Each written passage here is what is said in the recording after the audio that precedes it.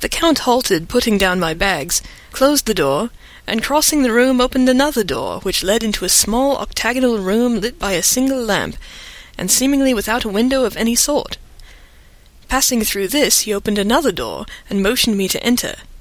It was a welcome sight, for here was a great bedroom well lighted and warmed by another log fire also added to but lately, for the top logs were fresh, which sent a hollow roar up the wide chimney.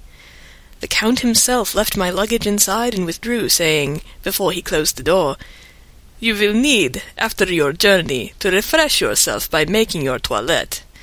I trust you will find all you wish. When you are ready, come into the other room, where you will find your supper prepared." The light and warmth of the Count's courteous welcome seemed to have dissipated all my doubts and fears.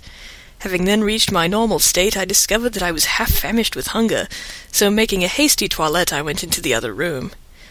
I found supper already laid out.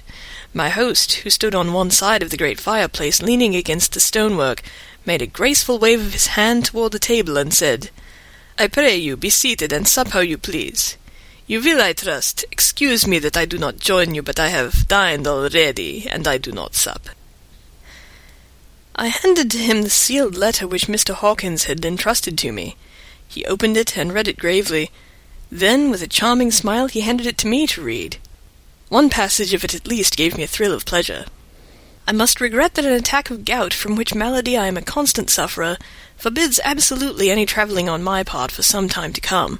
But I am happy to say I can send a sufficient substitute, one in whom I have every possible confidence. He is a young man, full of energy and talent in his own way, and of a very faithful disposition. He is discreet and silent, and has grown into manhood in my service. He shall be ready to attend on you when you will during his stay, and shall take your instructions in all matters.